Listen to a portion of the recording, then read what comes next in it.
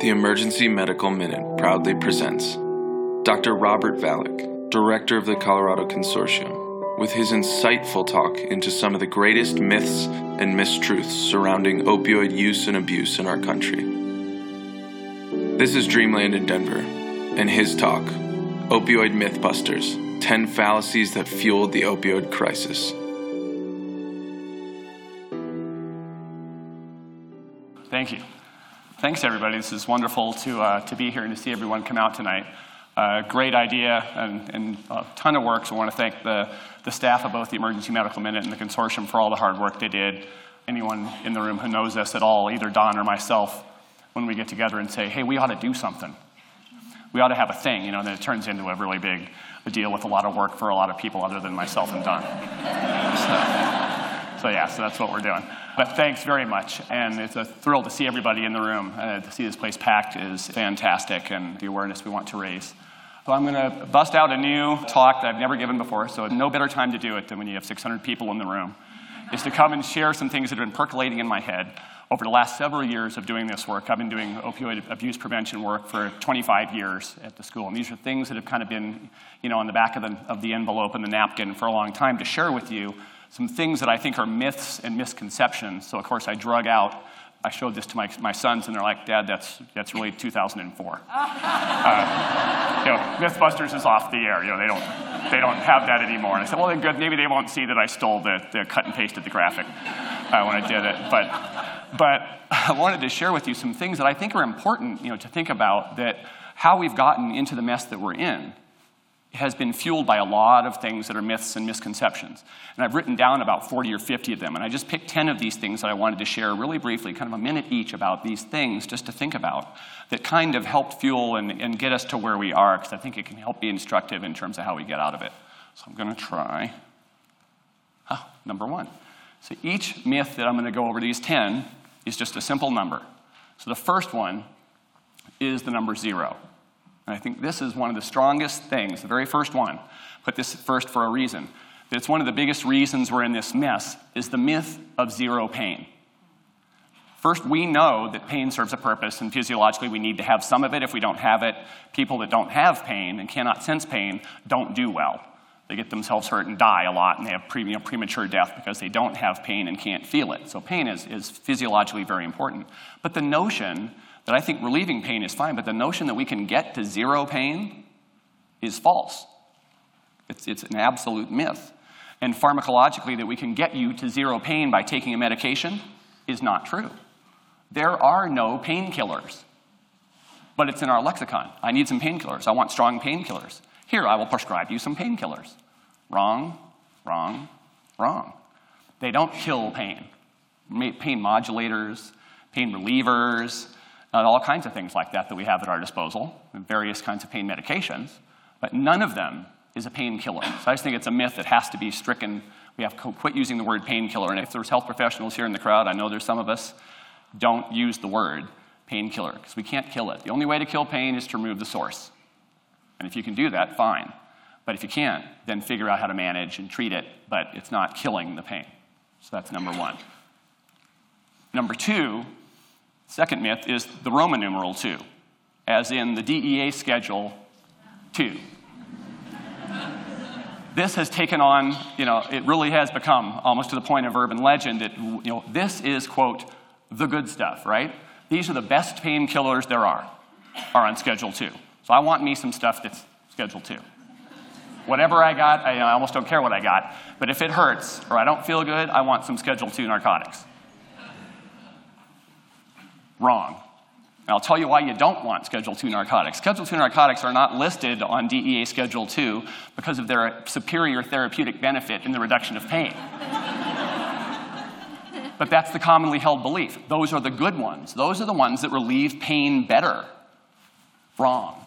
DEA folks will tell you, and there are somebody here in the audience, a good friend of mine who's with the DEA for a very long time, can tell you this. DEA is not in the business of evaluating therapeutic claims of efficacy.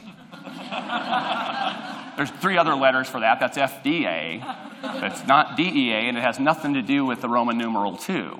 The Roman numeral 2 has everything to do with the drug's ability to cause addiction, abuse, diversion, and death. So it's really good. And it is more potent. That is the good stuff, if your goal is to become addicted or die. And that's what we don't know. That's the myth, is that number 2, it means better pain reliever, and all it means is it has better ability to cause addiction and death. So that's why I tell people, if it's got that number 2 on it, get me away from that thing. You know, I don't want it. It's very potentially dangerous for me. Myth number 3, we're number 1. Everybody wants to be number 1. The United States is number 1 in treating pain because we know what we're doing, and we're number 1 in everything. We have the best healthcare system, right? We're number 1. Healthcare non-system. We have the best treatment, and in many ways I would argue we do. Some of the very best specialists. We're on one of the best campuses in the world in terms of advancing healthcare. There are some of the very best researchers, clinicians, and educators here on this campus. And it's fantastic, and it's terrific, but we are not number 1 in treating pain. We are number 1 in consuming the most hydrocodone in the world. 98% of the world's oxycodone is dispensed in the United States. 80% of the world's opioids in general, prescribed opioids, is dispensed in the United States. I don't think we are number 1 in using opioids, but we are not number 1 in terms of having the highest population in the world, not close, nor number 1 in the amount of pain that we experience in the world. So again, it's a myth that we, quote, do everything better here because we rely on opioids. We have the best health care, so it must be the right way to do it. Not necessarily true. Myth number 4, 100% of people who go through surgery or are injured in an acute injury and either ride in the ambulance or go to the emergency room need an opioid. I hear this all the time. I'm cutting on somebody, I'm doing harm to them. I've got to give them an opioid. It's an imperative to give that to them because of the harm that I'm doing to them. Or somebody's coming into the emergency room. Look, somebody's their leg is broken. This pain cannot be managed without opioids. Wrong, wrong, and wrong. Standard of care in Europe, if you're riding to the hospital in an ambulance, is to have IV acetaminophen. Works better than opioids. Works better than IV morphine. It's just not the standard of care here. But it works better. It's not necessarily true that you need to have opioids, even in surgery. A friend of mine is a spinal surgeon in La Jolla, California. He's younger, he's better looking, richer. So that's about it, all those things. He's better than me in just about every way you could be better. But he's a spinal surgeon, and we've been talking about all this stuff, and he's like, look, Rob, here's this opioid-sparing protocol that I use, and all I do is hip replacements on Monday, knee replacements on Tuesday, shoulder replacements on Wednesday, spinal fusions on Thursday, and clinic on Friday for follow-ups. That's all I do. I use no opioids. I use liposomal bupivacaine, a long-acting injectable anesthetic that lasts for 2 days. And when people come out of these surgical procedures, like 3-disc spinal fusions, coming out and we just do a non-steroidal rotation. And out of 120 patients, the last 120 patients that he has seen, I talked to him over the weekend, 4 of them asked for opioids. He gave them 6 tablets apiece. He's dispensed 24 Vicodin tablets in a year.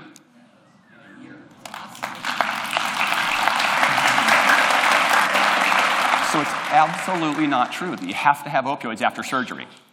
No, you don't. Some surgeries maybe you do, but many surgeries, you don't need them.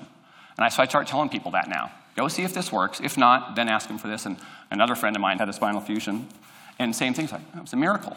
My anesthesiologist couldn't believe I was asking him to not use any opioids on me.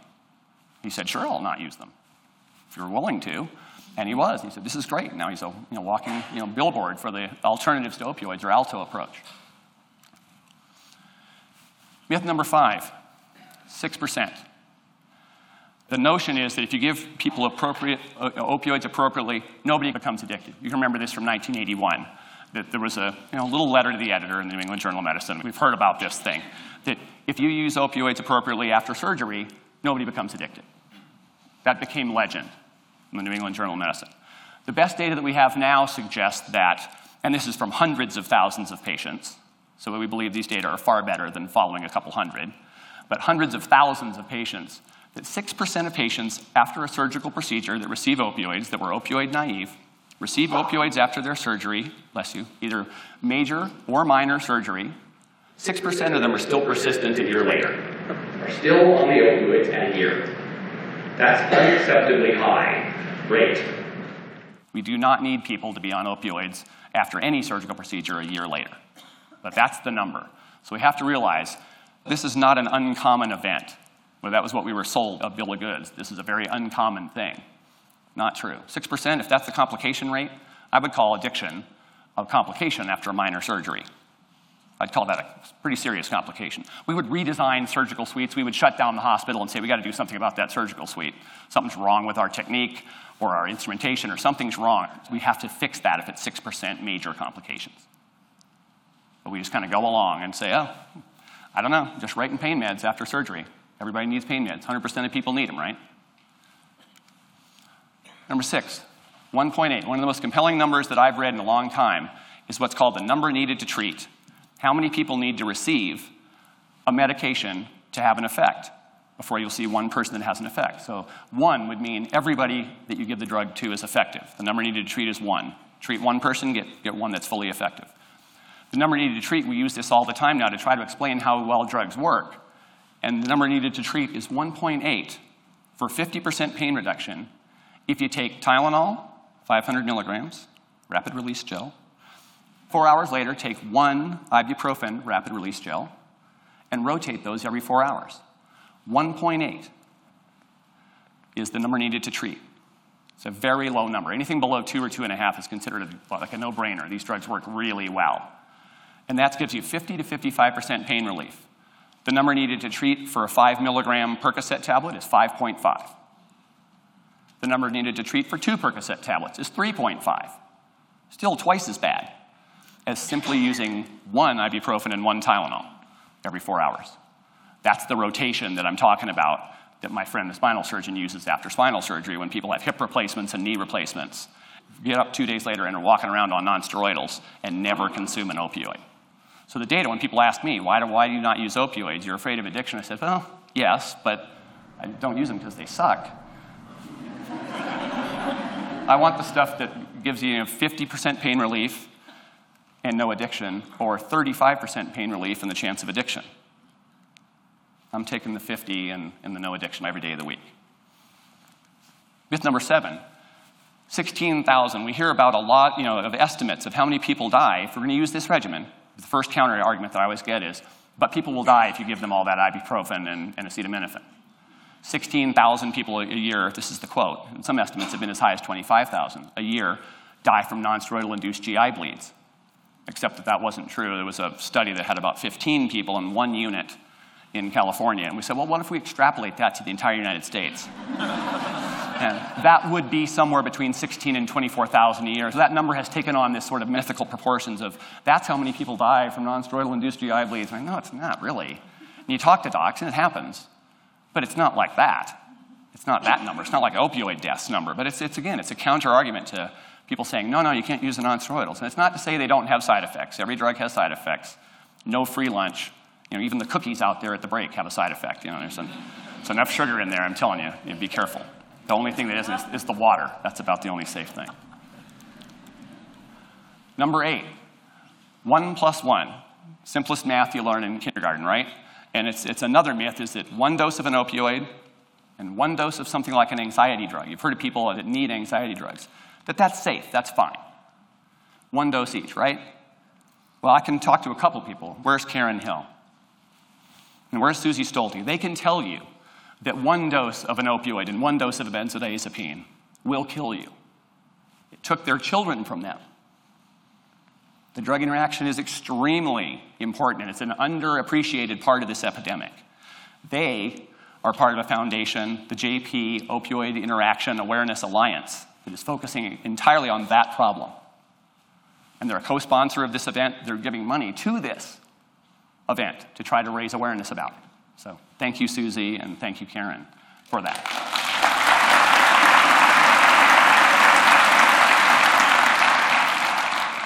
Myth number 9 is this number 90. We see 90 is the number of morphine equivalents that the CDC says can't go over that. And if I stay below 90, I'll be fine, right? My risk is not bad if I go below. I hear people talking about all kinds of things. Or if I go over 90, I'm going to die. Neither of those is true. 90 is a general kind of inflection point in a risk curve that the more opioid you take, the more at risk you're going to be for things like tolerance and dependence and respiratory depression and overdose. And that's true. It's roughly dose dependent along the course. But that starts very low doses, 10 or 15 morphine equivalents a day, starts to increase your risk. So this notion of thresholds, and people get really bent out of shape about the 90 morphine equivalent threshold. And I really couldn't care less about the number. It's if you're going to take these things, monitor people appropriately. People with chronic pain that are monitored appropriately on opioids, that's fine. But the number shouldn't be the focus. Just to think that it's automatically bad if you're above it, automatically okay if you're below it. This is the magic number for where it gets bad. None of that is true. Look at the graph, look at the approach. When you've heard this, the more you take, the worse it gets. That's the idea. Avoid them when you can. Be careful when you take them. And the last one that I want to focus on, I think is super important, especially with some of what you heard. With Albie's story, which I think it's amazing, by the way, what he has done. He's a super inspirational person. But when he talks about this, and people say in and out of treatment, 30 days is what we think about for treatment, right? This is the commonly held number in people's minds. I'm going to go to treatment, I'm going to go to rehab, get into treatment. How long does treatment last? 30 days, right? Bull. Total, busted. I told my son I'm going to put up the thing that says busted, but I can't get the slides to work. But that's absolutely lucky to get 10 slides. But totally busted because that's an insurance artifact about covering 30 days of something. It has no relationship to how much somebody needs to have in terms of treatment. You talk about the number of times someone's gone through treatment before they have success. Average is 5.5. And the current data show that the best data on really intensive treatment programs require at least 180 days of intense treatment. To the level that we would think this is probably inpatient treatment. And in many months more. And you're getting out in 18-month to 2-year treatment windows now, where we're saying that's about right for treatment. So people say, I failed treatment. I went into treatment. I failed. They think they're a failure. Or their families think they're a failure. Or society thinks they're a failure at 30 days of treatment. And I just say, that's like saying, you have an infection. We need to give you some doses to kill that infection, this antibiotic. We're just going to give you 1 tablet and come back tomorrow and we'll see how your infection's doing. Oh, gee, you still have the infection. Well, you suck. And you've got to be kidding me, but that's exactly what we're doing to people. And we're telling them that they're at fault. They are failing treatment. They believe they are failing. We are failing in setting up systems that are evidence-based and designed to give them the treatment they need to be successful in getting treatment. And it ain't 30 days.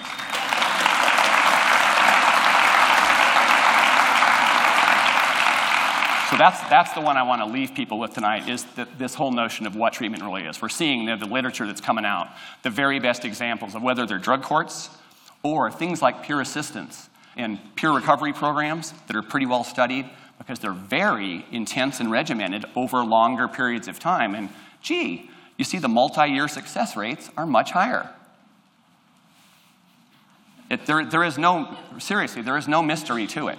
We're just underdosing people as far as treatment. We are simply underdosing people, and we have to stop, and we have to tell them, I'm sorry, we have failed you. We have failed you as a medical profession in undertreating you.